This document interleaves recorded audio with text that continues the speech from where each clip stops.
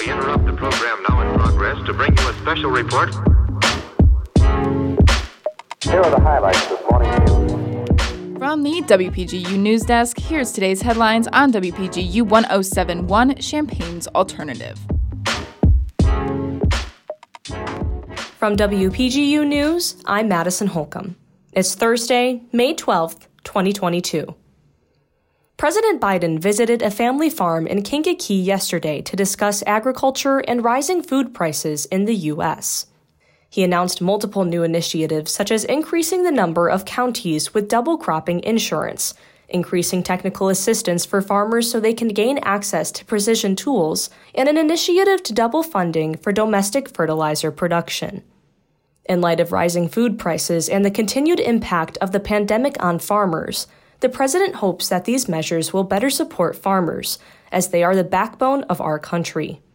The president also discussed the impact of the Russian invasion of Ukraine on food supplies at home and worldwide, as the war has disrupted global supply chains and cut off critical supplies of wheat, barley, and cooking oil from countries worldwide. With new measures to support farmers, the president hopes American agriculture can fill that gap. Settlement checks for Facebook users who filed claims against the company are in the mail. According to the settlement administrator, payments are between $200 and $400. The lawsuit found Facebook guilty of breaking Illinois' privacy law by collecting and storing biometric data of users without consent.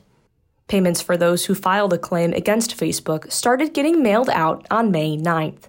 The deadline to file a claim was November 23, 2020.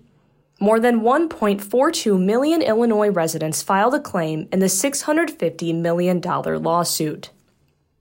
The Champaign Park District is a finalist for the 2022 National Gold Medal Awards for Excellence in Park and Recreation Management.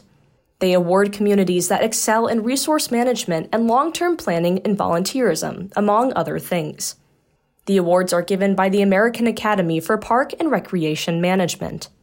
The Champaign Park District has won the award 3 times in the past.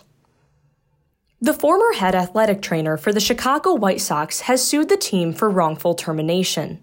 Brian Ball worked for the White Sox for 20 years in various positions before moving up to head trainer following the 2018 season. Ball alleges that he was fired by the team in 2020 because of his sexual orientation, age, and disability. Ball identifies as gay and was not permitted to return to work after he was the victim of a carjacking in July 2020. Ball's lawsuit alleges White Sox general manager Rick Hahn told other personnel within the organization that Ball had either gambling, alcohol, or drug addictions as a result of the carjackings, all of which Ball says are not true. Ball's lawsuit also alleges that his dismissal from his position with the White Sox was due to his sexual orientation. Ball is seeking declaratory, punitive, and monetary damages after filing the lawsuit earlier this week. Contributing reporting for this newscast was provided by Emily Crawford, Madison Holcomb, Josie Alameda, and Jackson Janes. Our political editor is Jane Knight, our regional editor is Josie Alameda, and our sports editor is Jackson Janes. Our deputy news director is Emily Crawford, and I am our news director. For WPGU News, I'm Madison Holcomb.